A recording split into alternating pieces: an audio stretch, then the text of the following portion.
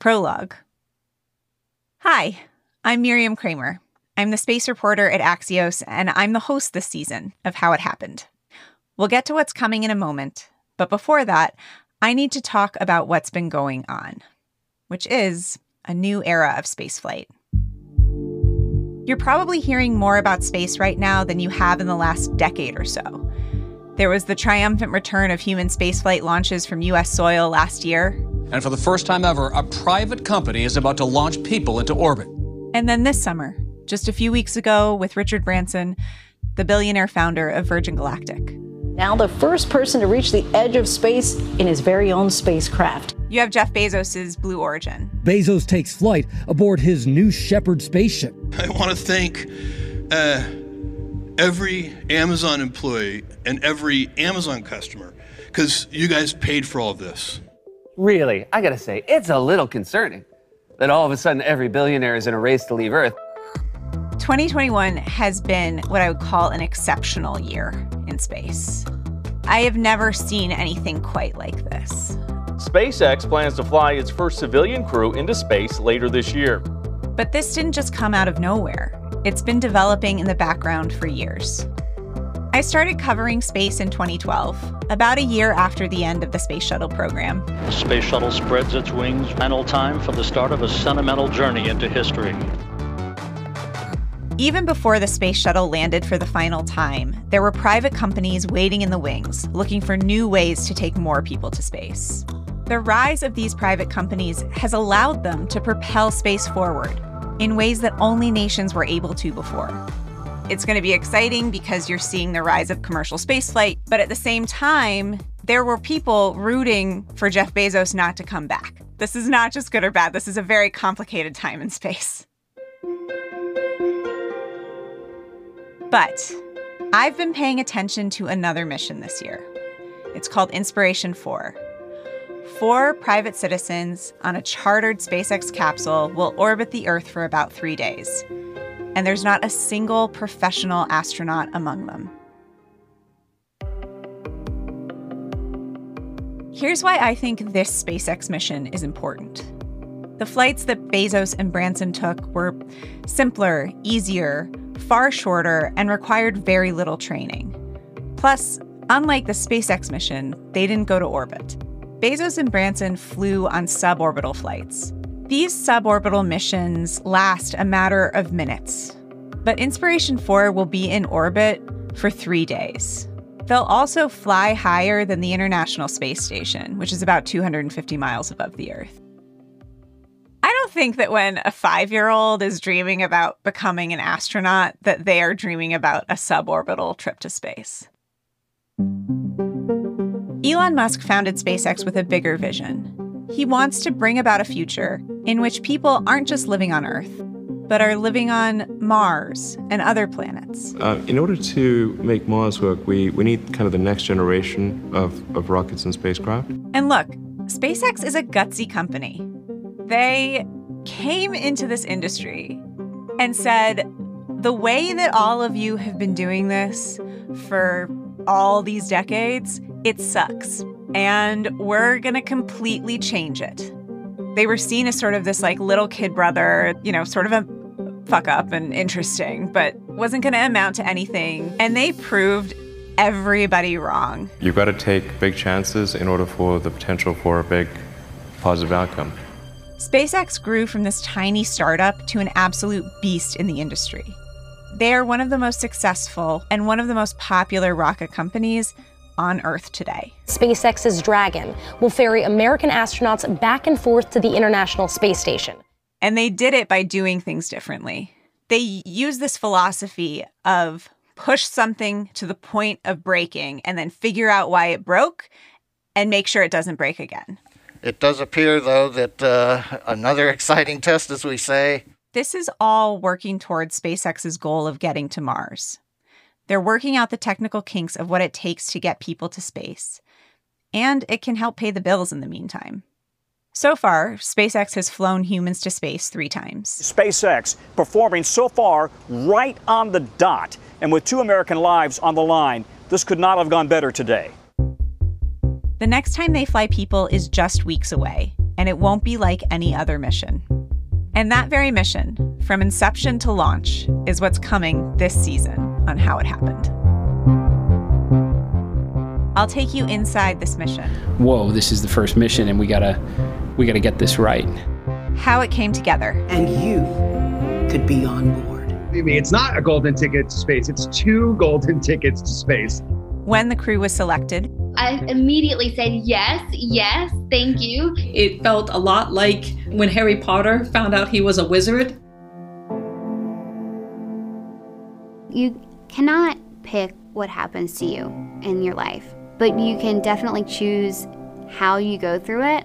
I still wanted to try and be an astronaut, even after the rejection, to some extent even more so. How they went from strangers to a crew. The only way you get there is by practicing. Training material, today's 4 quizzes. We've gone from going through a whole bunch of PowerPoint sleepy slides to, all right, now we're in training suits. It's going to provide explicit instructions for what to do if there was suit airflow or audio malfunction. How they overcame challenges. I can't believe I just hiked up 4,500 feet. And bonded. She had that look in her eyes, just joy. We talk every day. We've got a group text. This is the best feeling of accomplishment ever. I can't wait to share this with my kids and my wife. I saw the new window SpaceX is constructing for the mission. Cupola is cool looking. 3 or 4 panes of like a McDonald's bubble window, but in a cool way, in a sci-fi way. And nothing in space is easy, okay? There's no part of spacecraft design that is easy or risk-free. My daughter was nervous and anxious about going out there and understanding what's going to happen out there. I can't let my anxiety as a mother prevent her from living her best life. The Challenger accident had happened, and everybody was so excited to see the first teacher in space and watch Krista McAuliffe go up. I don't think about the launch, because when I do, I think about Krista McAuliffe's parents. The image of them that was on every news show, their faces right after. Success is probably the worst thing that can happen to you in the rocket business, because you lose your edge. Every step is its own new step. On the long line of steps that we need to take to get everybody into space. Join me on this journey, coming August 31st from Axios. This is what I've been waiting for. I've been training for all of the signs of my life coming together. I'm Miriam Kramer. This is How It Happened, The Next Astronauts. Follow the show on Apple Podcasts, Spotify, or wherever you listen.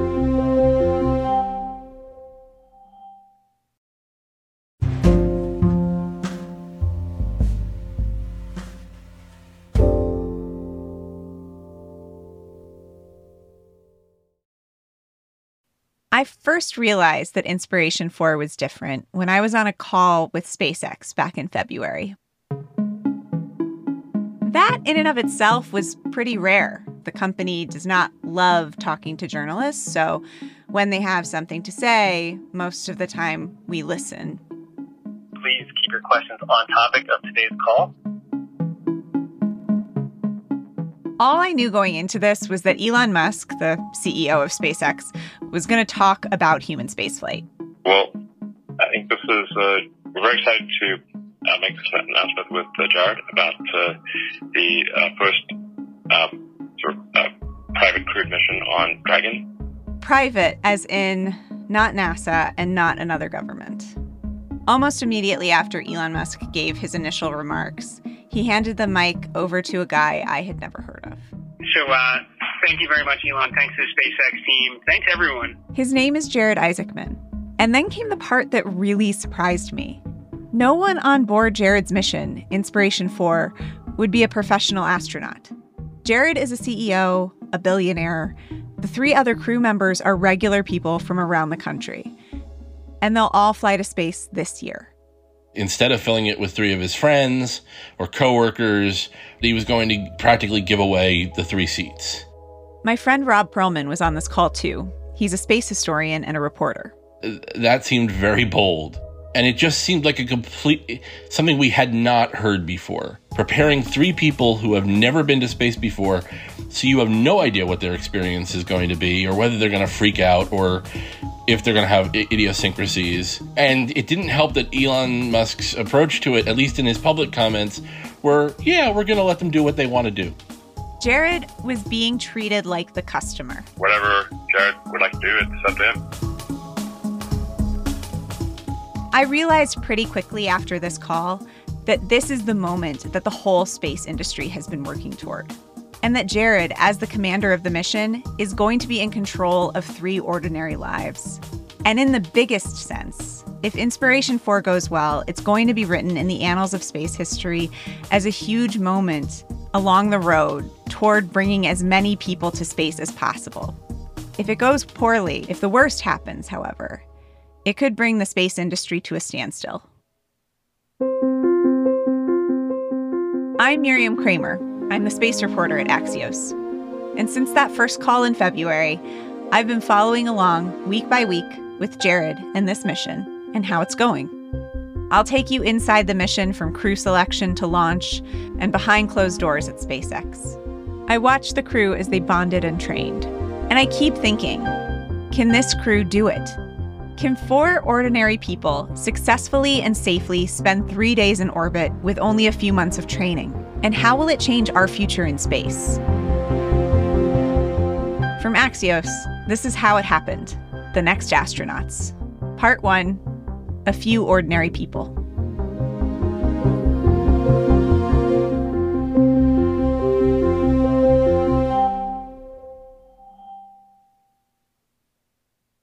Elon Musk and SpaceX do everything fast.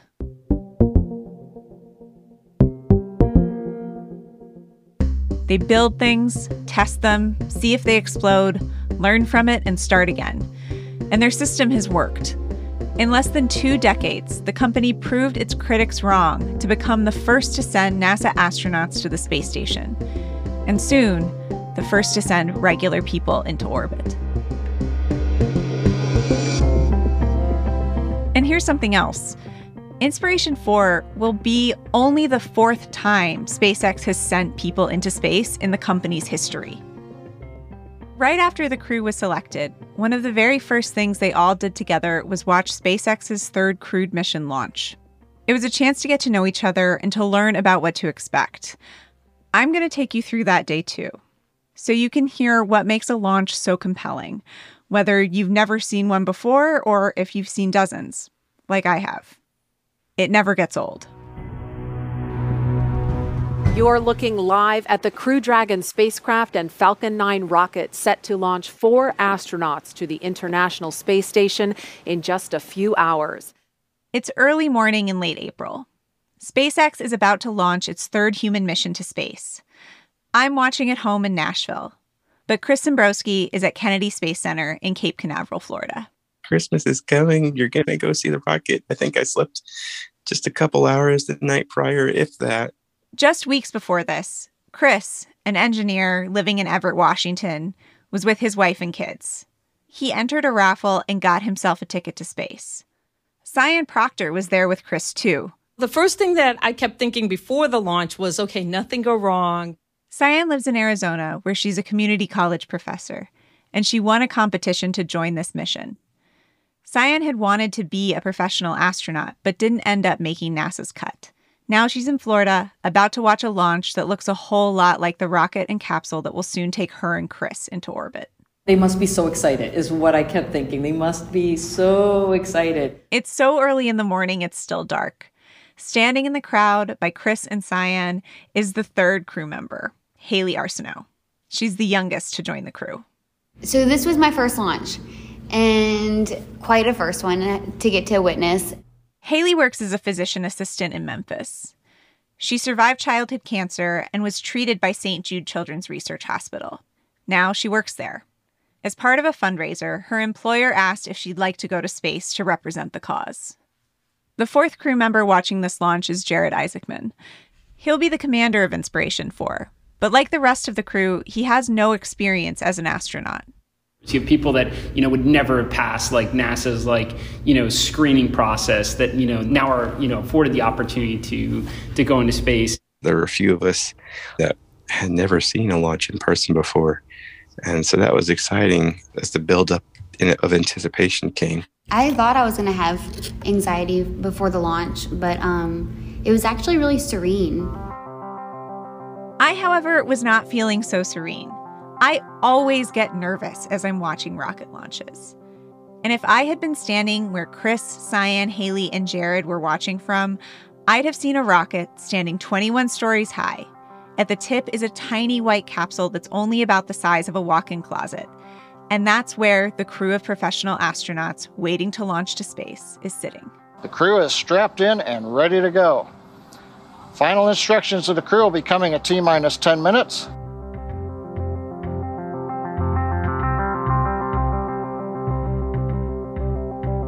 I'm just thinking, wow, I'm going to be strapped in there. Outside, steam is billowing off the rocket as it prepares for launch. We were sitting there waiting for the countdown to get down to 0. On the ground in Florida, the Inspiration 4 crew is giddy. As they were going through some of the countdowns, we had somebody come over and say, "You and Saya haven't stopped smiling for the last 10 minutes. Every check they check off is one step closer to blasting off. And then at around 10 to 6 in the morning, the moment they'd all been waiting for. 4, 3, 2. The countdown hits 0. The 9 engines at the base of the Falcon 9 light up. 1, 0. Mission and liftoff. Godspeed, Endeavour and Crew 2. Copy, 1 Alpha. Endeavour launches once again. You just see this bright flash of light. The rocket starts going up and the sky lights up and there's so many colors. And it's rising up away from the tower for the first 20 seconds. Because light travels more quickly than sound. It feels like an eternity before you actually hear that boom. And then the sound came in. Yeah. You just start to feel the shaking, the vibrating. 9 Merlin engines on the first stage providing 1.7 million pounds of thrust. I'm thinking about those astronauts that are in the Dragon on top of this Falcon 9 and how much you want this to be so successful. And like, oh, there you go, take them into space. You do it, you crazy Falcon 9 rocket. You just feel like you're on the same team, like, go have a great mission. And I just sort of say, like, go, go, go, get going. Falcon 9 will be throttling down the 9 Merlin engines shortly here in preparation. And the part that always has me the most stressed out is not when the rocket first ignites, but when it nears a point called maximum aerodynamic pressure. Maximum dynamic pressure, max Q, is the largest structural load that the vehicle sees throughout ascent. So throttling down does help us pass. Supersonic. Throttling down helps us pass through this period, which should be coming here shortly. And I think that all of us kind of worry, okay, like if something bad is going to happen, that's probably around the time that it will. Max Q. There's our call out that we have just passed through max Q. Now exceeding 8,000 miles an hour at an altitude of about 124 miles. And then 9.5 minutes after launch, they're in orbit. Right, the Falcon 9 second stage has done its job, delivering our 4 crew into orbit. Knowing that they're off and they're headed to space, that anxiety melts away. I didn't know that I jumped up and down until I saw the replay. You get excited. You're like a kid. You're like, yeah, let's go. Watching it, everything looked just so seamless. Now, with this crew of professional astronauts in orbit, Inspiration 4 is on deck. I was very aware that we're the next launch. This is the last humans going into space before it's our turn. Thinking that, how grateful and lucky I am to be next, but then also thinking, oh my God, I'm next. I kind of had this feeling like Inspiration 4 is here, and we're different, and it's all going to be different from here forward. When Inspiration 4 takes off from the same spot in Florida in mid-September, the crew will spend 3 days in orbit, looking back at Earth, doing some science experiments, and in the largest sense, their mission is its own kind of experiment.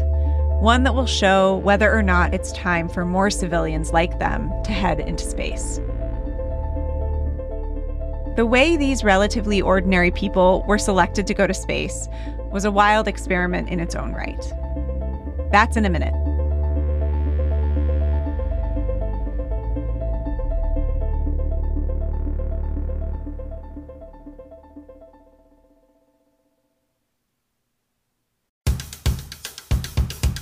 There's another podcast we think you may like, Overheard at National Geographic, a show that takes you to the edges of our big, weird, beautiful world. In the newest season, follow a team of reporters as they take portraits of Afghanistan's youth months before the fall to the Taliban. Meet the Shark Lady, who rode on the backs of sharks and showed us their superpowers. And discover how a computer scientist is coding ancient Aztec stories in the age of AI. Listen to Overheard at National Geographic wherever you like to listen.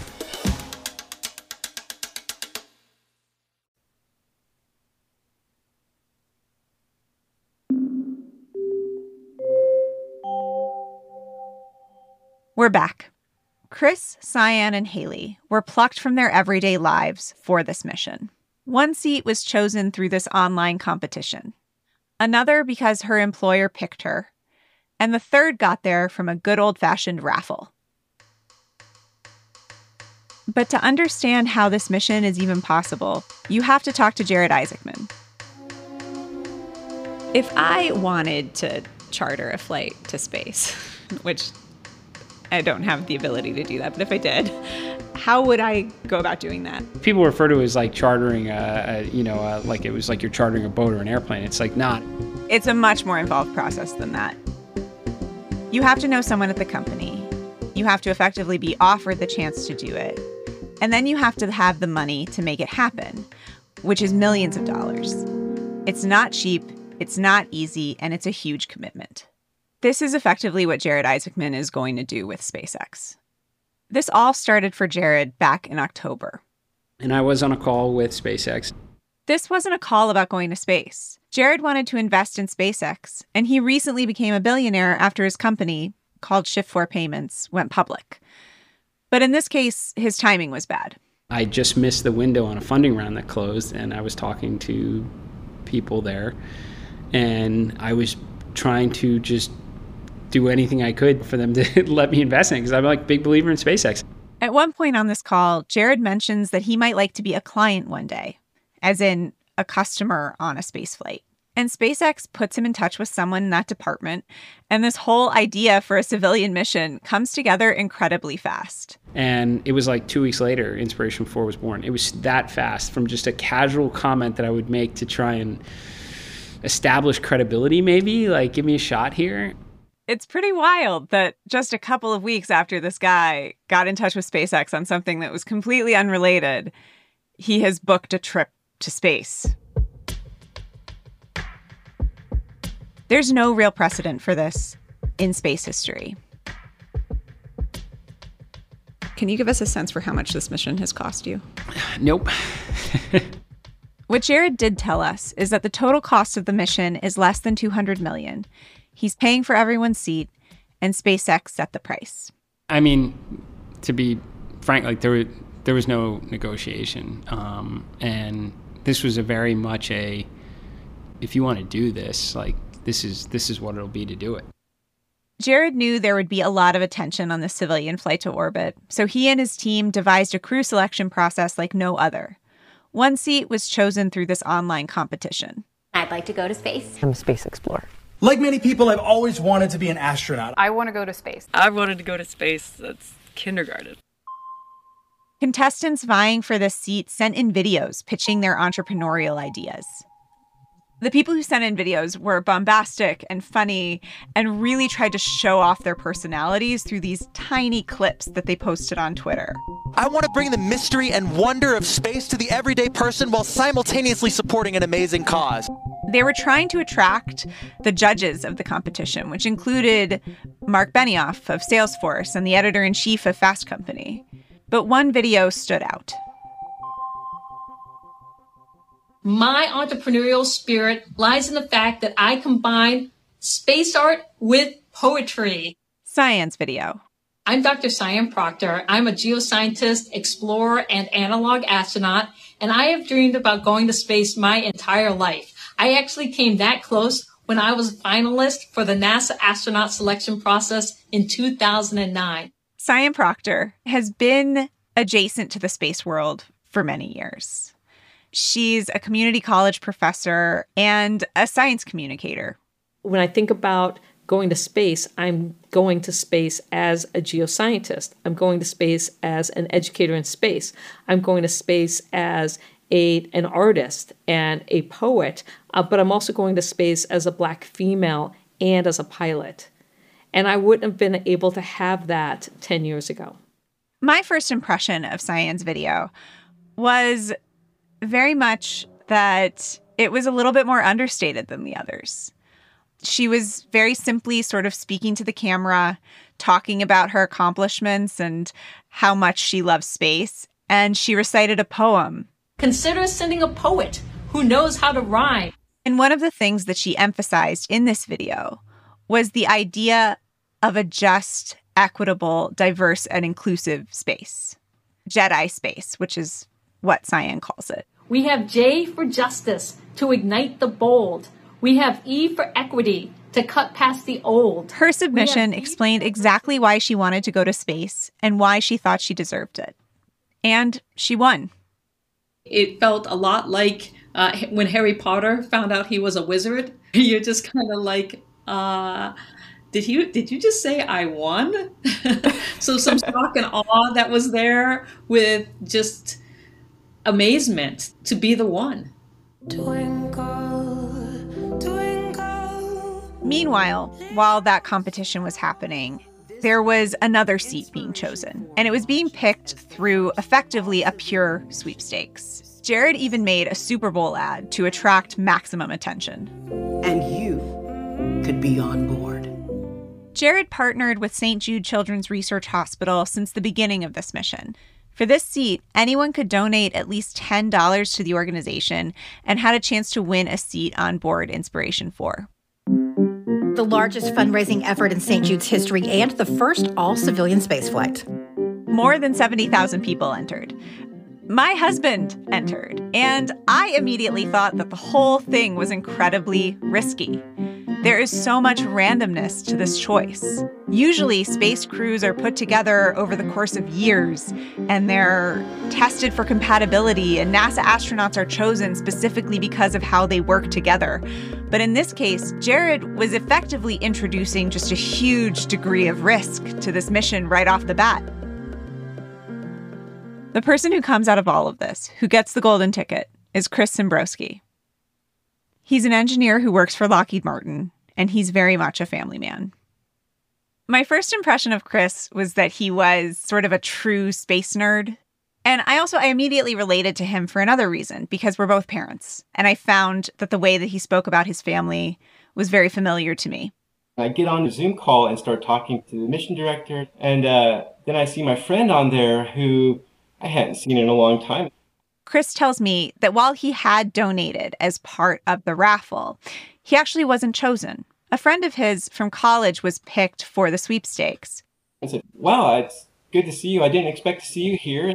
But that friend who was chosen to stay anonymous couldn't go for one reason or another and gifted Chris their seat. Wow. And that's exactly what I said. I said, wow, just a few times. Wow. Thank you. This is amazing. All right. I'm going to go have a cup of coffee. That was how it felt. That's what it was going on. I think eventually I started realizing what this meant, what this was. Then there's Haley Arsenault, the physician assistant. There's so many specific things I remember about that day because that day changed my life. She was chosen by St. Jude, her employer, to represent them in space as part of the fundraiser. St. Jude said they had something to talk to me about. They said they wanted to talk to me about a unique opportunity. I just remember visualizing it, on the phone with them, seeing myself in a spacesuit, seeing myself in space floating, and just thinking that did kind of scare me. And then they asked if I wanted to be part of it. And immediately I said yes. Then I was like, well, let me check with my mom.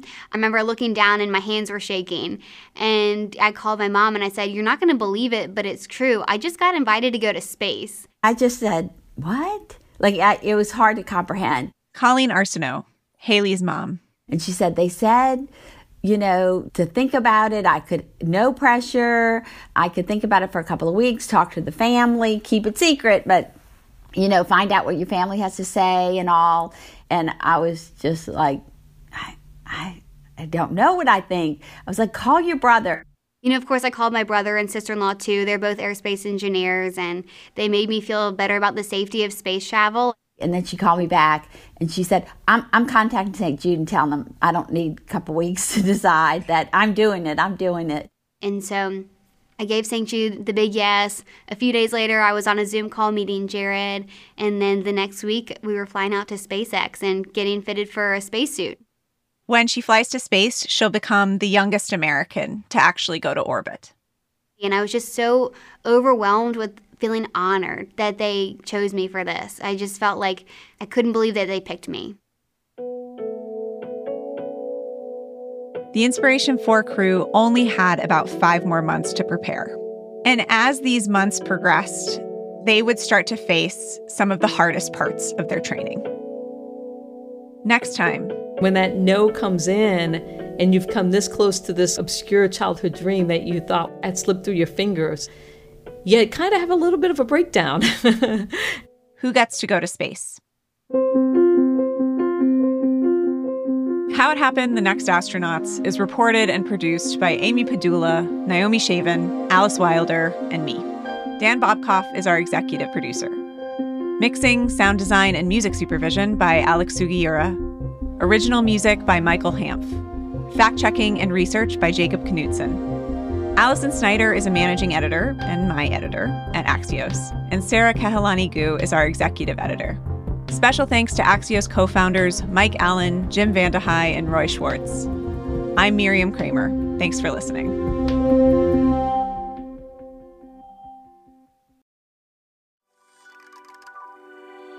Hi, I'm Nyla Boodoo, host of Axios Today. It's a daily podcast that gives you the latest scoops and analysis to power your day. But we don't just run through the headlines. We provide the important stories you won't get anywhere else. Everything from politics to space to race and justice.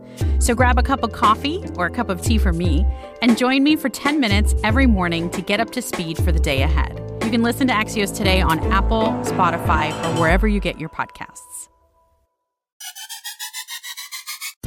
Civilians take flight and shedding light on galactic arcs. You're listening to Are We There Yet?, the radio show exploring space exploration.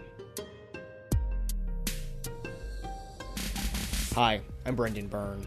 A crew of 4 civilians is set to take flight to low Earth orbit next month, flying in SpaceX's Crew Dragon capsule. The mission, bankrolled by billionaire Jarek Isaacman, will raise money for St. Jude and will be broadcast in near real time on Netflix. It's a new chapter in spaceflight history, so how did we get here? Axios space reporter Miriam Kramer explores the mission's origin and purpose in a new podcast for Axios. We'll speak with her about her reporting and what's ahead for the Inspiration 4 crew.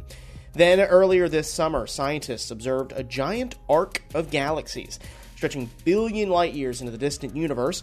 Some say this finding has the potential to change the foundations of cosmology and the standard model of the universe. But is that really the case? Well, we'll speak with our panel of expert physicists from UCF, including cosmologist Jim Cooney, about the findings and the meaning behind the discovery. That's ahead on Are We There Yet?, here on WMFE, America's Space Station.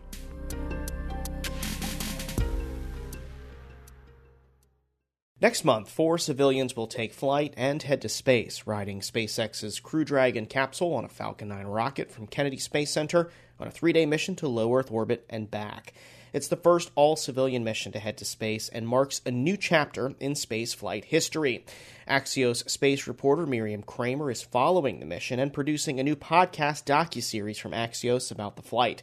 To talk more about the Inspiration 4 mission and Axios' new season of the How It Happened podcast, we're joined by reporter and host Miriam Kramer. Miriam, welcome back to the show. Oh, thanks for having me. So in the prologue of the show, you said this is a very complicated time in space, and I think you're right.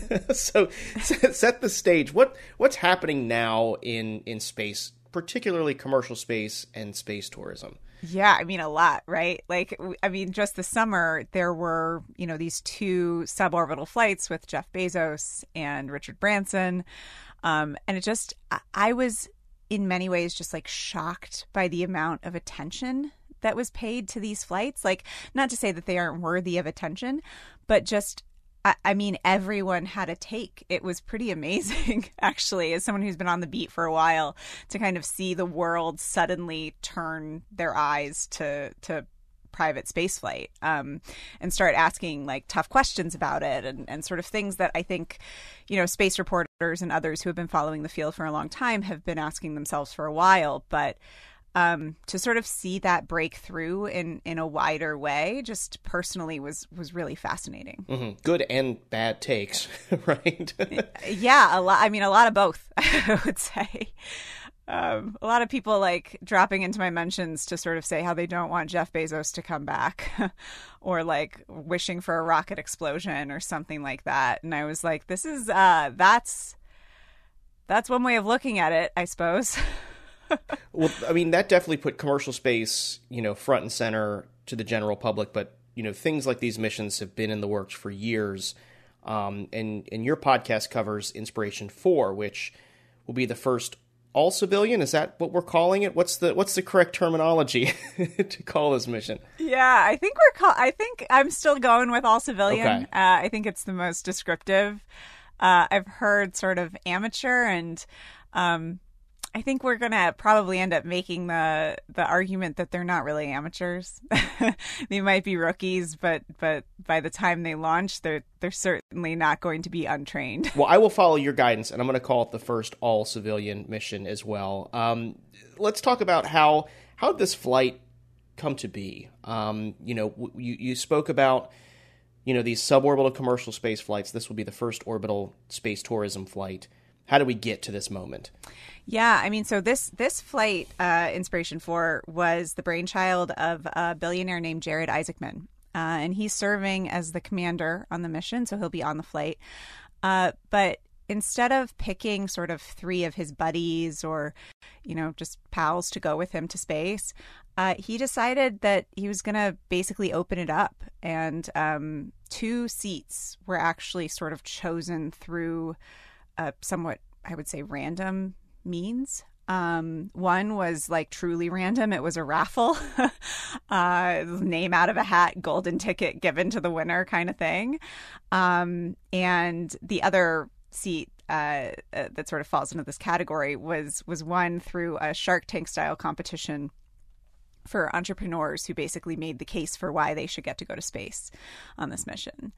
And then the 4th seat was picked actually by St. Jude, who is it was picked by St. Jude Children's Research Hospital, and they are the beneficiary of this mission in many ways. Like, Jared is working to raise $200 million for the hospital. So there's a lot here that's not just, to be frank, rich white guys going to space.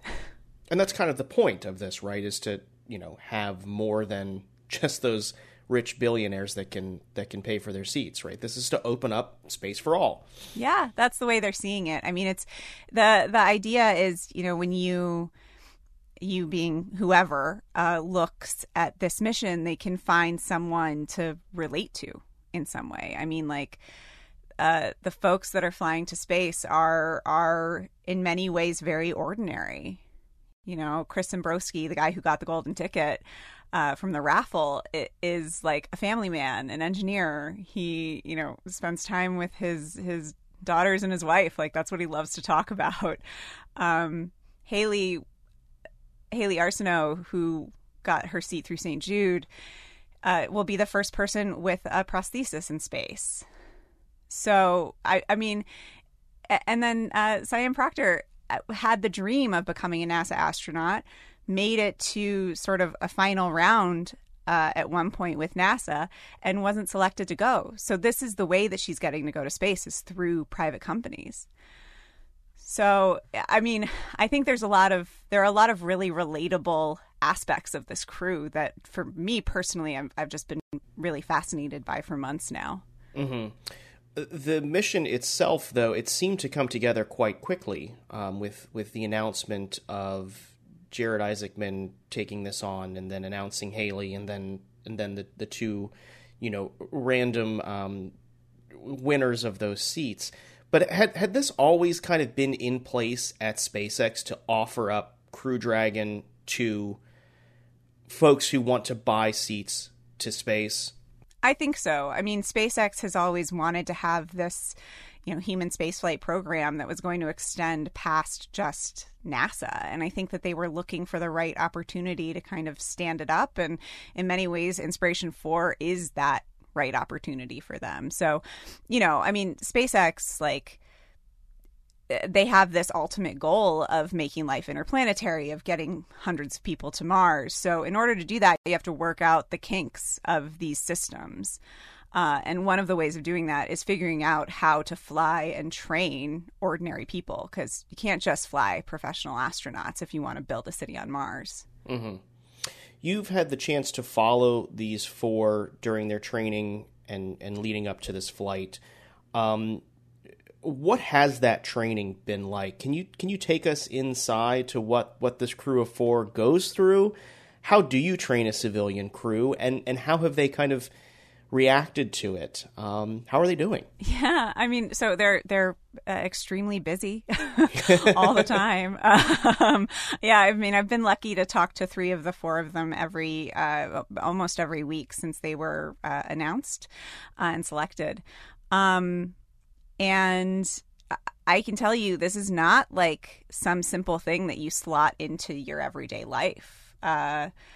They are going back and forth to Hawthorne, SpaceX's headquarters, and other training sites around the country to, learn the ins and outs of Dragon. They recently did a 30-hour simulation of the mission, which by all accounts was very intense, but also very fun.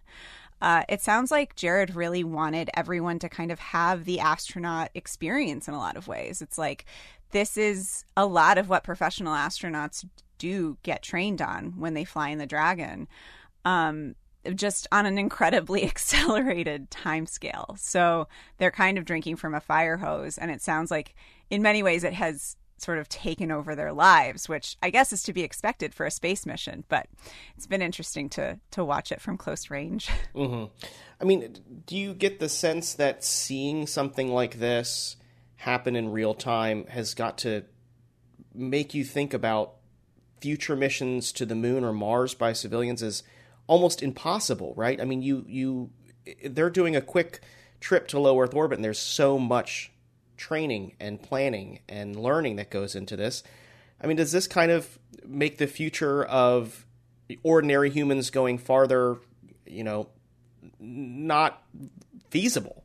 I mean, I don't know if I want to say it isn't feasible. I think what has been interesting is how committed they have been to this training.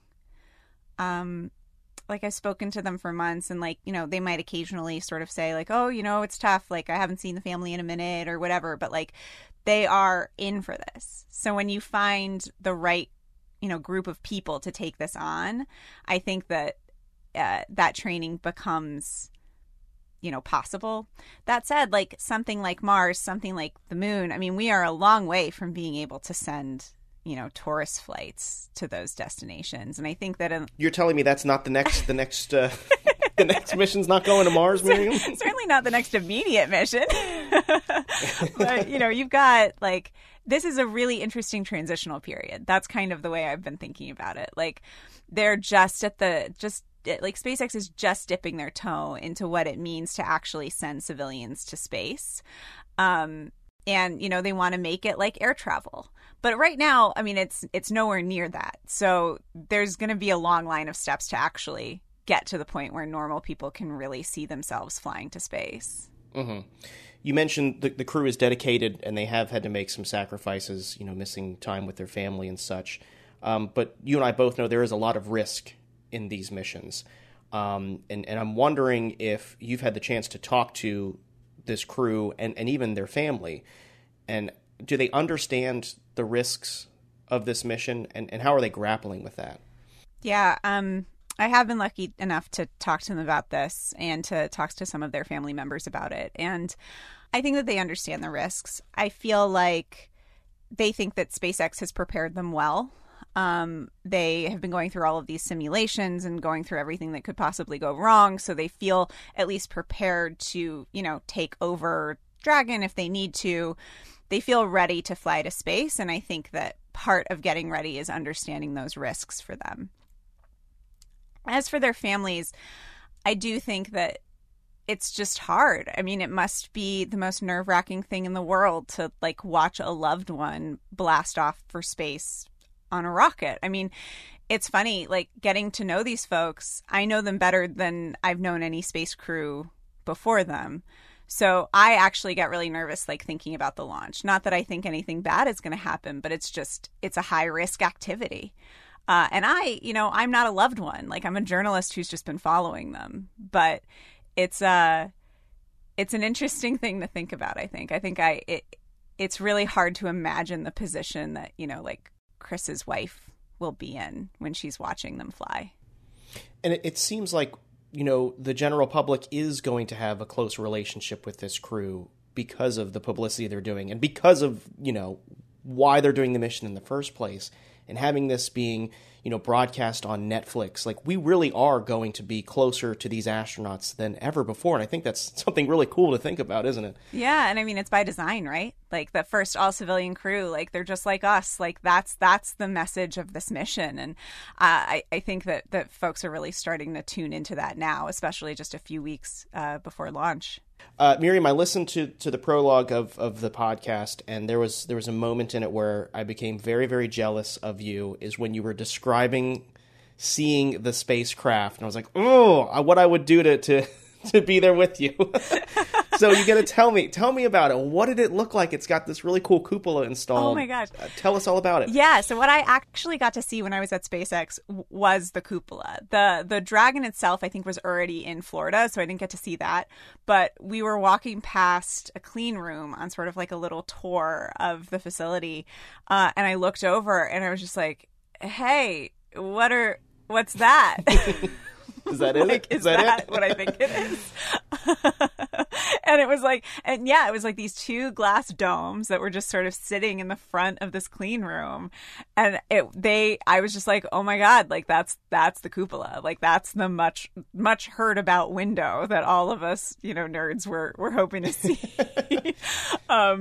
So that was really neat. It was because the cupola for me is almost like a character in this story, in the story of Inspiration 4.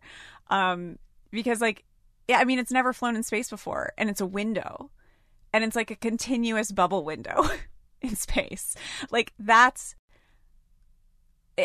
so funny. It's so risky and it's so SpaceX, and they are so confident. That it's just going to work fine. And in a lot of ways it sounds like it will, but it's this very funny, it just is a perfect example of why this mission is different from other missions. It's this aesthetic play to have this incredible window on top of their capsule. Mm-hmm. And you said you saw two. Does that mean there could be more of these installed for future flights? I think that they might be planning on that, but the two that I saw, one of them I think was a test article. So they were going to put it through its paces basically to make sure it was going to, hold up to the pressure of going to space. They're not secretly saving it for an all-journalist trip to space, are they? I should ask next time. Should be so can I, is that for us? Could we go? Well, Miriam Kramer is the space reporter at Axios, and she hosts the next season of How It Happened. You can get the first episode exploring this mission, Inspiration 4, starting August 31st on Apple Podcasts or Spotify. Miriam, thanks again for coming back on. This was a great conversation. Of course. Thanks so much for having me. Still to come, does a discovery of a giant arc of galaxies change the way we understand our universe? Our experts weigh in. That's ahead on Are We There Yet? Here on WMFE, America's Space Station.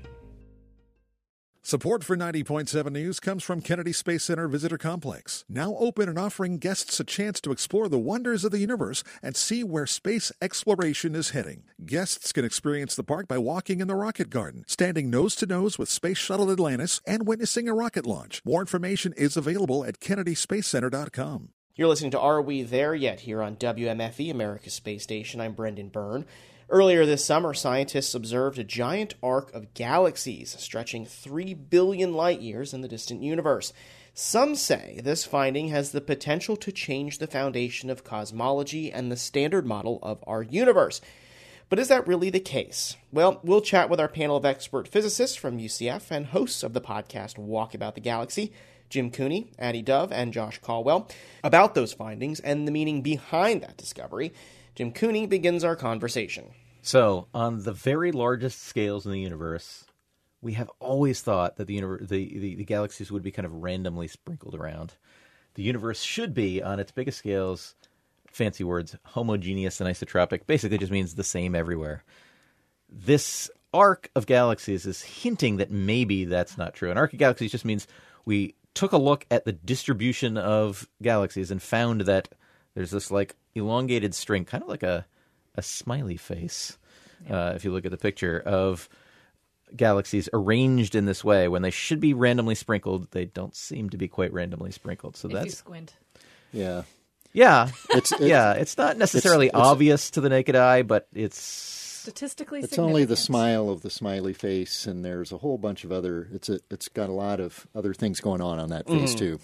Now, cosmologist Alexa Lopez said the finding would, quote, if it's confirmed, would, quote, overturn cosmology as we know it. Our standard model, not to put it heavily, kind of falls through. Jim, what does that mean? Right. This is why this is extremely exciting. When I say exciting, I mean, I doubt that it's really going to overturn everything, but the potential is there. So, like I just said, this assumption that the universe is the same everywhere on very large scales. Obviously, that's not true on small scales, right? We live on a planet, and if you go a little ways off, there's empty space, right? So things aren't the same everywhere on small scales, but on large scales, when you average things on large scales, things should be the same everywhere. That's pretty foundational to our models of cosmology. In cosmology, that's called the cosmological principle. Not very inventively named, but that's a foundation of how all of our models are built on that foundation. If that foundation turns out to be unstable, we're in trouble, right? So, one of the sort of nightmare scenarios for some, yes, it's not. It's an intellectual nightmare. It's not anything bad happening. It's just it's just a question of how well are we able to understand the universe. As the universe is expanding, you could imagine a point in time when the only thing inside the observable universe is the Milky Way galaxy. And if we had come along at that point in time, everything else would have expanded beyond what we could see. Then you would conclude that the universe is a galaxy, and that's what the universe looks like. And so the cosmological principle, if that's overturned, maybe hints at something along those lines going on. It's like, well, we're not in a representative time, or we didn't catch things early enough, or something weird happened before, and we're in some sort of splotchy chunk of the universe, and the rest of the true overall structure of the universe is hidden from us somehow. That is terrifying to think about, actually. So it's scary. Neil deGrasse Tyson says this is one of his scariest thoughts. Yeah. But I think it's unlikely. He has a very easy life. Yes. If that's what you're waking up scared by, that's true.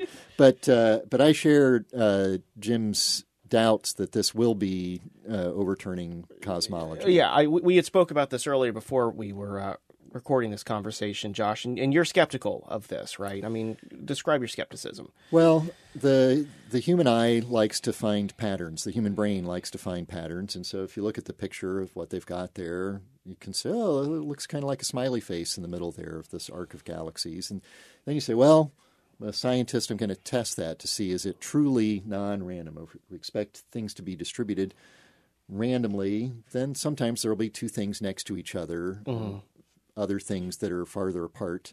But the more things that are next to each other, the less likely that is to occur by sort of a random sprinkling of matter across the universe.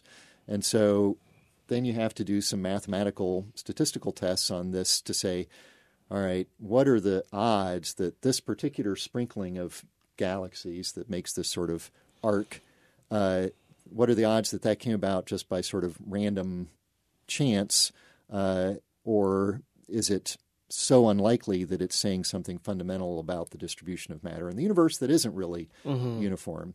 And that's where you get into some really tricky stuff of designing your statistical tests, checking that there aren't some observational effects that went into the detection of this smiley face that prevented you from seeing a couple of other dots in your picture, and those other dots all of a sudden make the smile go away.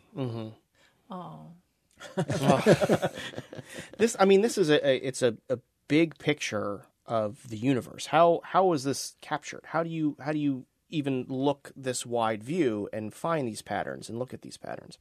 Yeah, so these days we have these instruments and programs where we look at lots and lots and lots of things all at once, right? Like we said, we said this a couple segments ago, weeks ago. I don't know when these things air, but they don't. Time is relative. In the future, we maybe said it. But we don't have to look at one thing anymore, right? It's not like Galileo looking through his telescope at one object and then another one and another. We have these instruments where we can look at thousands of objects all at once. And so we go out there and we look at the distribution of galaxies. Of course, galaxies themselves produce light. This particular measurement wasn't produced by looking at the galaxies themselves, but by looking at how the light from very distant background things called quasars, which are kind of progenitors of galaxies in the very early universe, how the light from those things goes through the material between us and them. Some of that light gets absorbed and deflected, and we can detect that, and that tells us where the stuff in between is. So that gives us a map of what the universe looks like on very, very large scales. Yeah, and this was using, I think most of this data was from the Sloan Digital Sky Survey, which has been going for a long time. So it collects lots of data and these broad swaths of the sky. I actually don't know what percentage of the sky sort of we were looking in for this. Well, it says 3 billion light years across. I mean, it's not like covering the whole hemisphere of the sky or anything like that. It's a fair chunk of the sort of size of the observable universe, but they're distant. So it's an arc. They sounds medium excited. Huh? Yeah. I'm even low excited on this one. I mean, of course, it's an observation where you make the observation, you run your test, you say, "Holy cow, we found something here that is potentially transformational to cosmology." Yeah. That you better pay attention to that, and you better follow it up. Right. It comes down to, are there some systematics in the observations that made it so that the map you're seeing is not exactly right? And then the interpretation.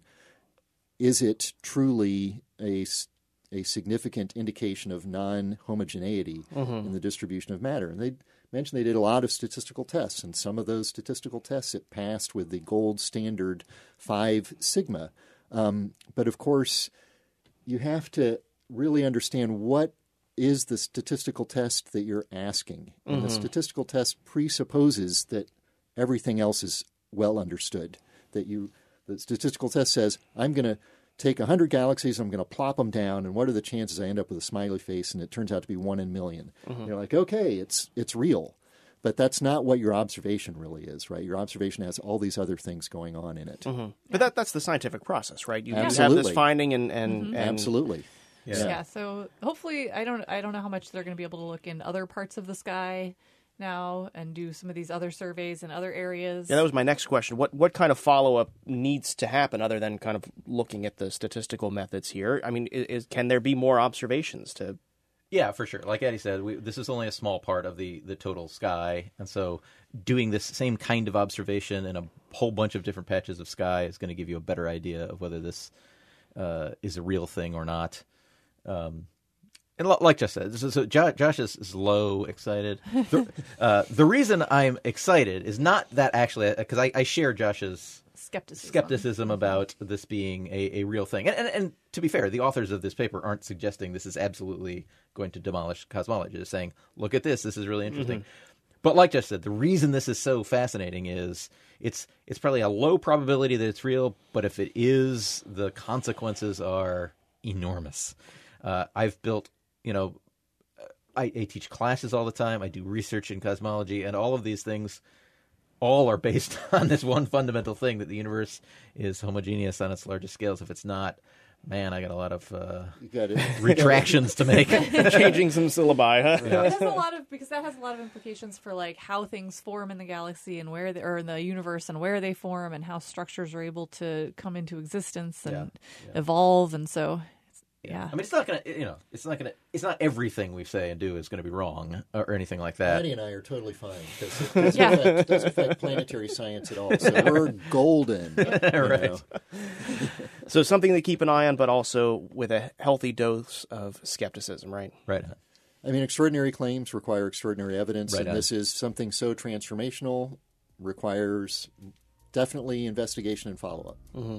We've been speaking with physicists at the University of Central Florida and hosts of the podcast Walkabout the Galaxy, Josh Caldwell, Addie Dove, and Jim Cooney. Thank you all for being here. Great to be here.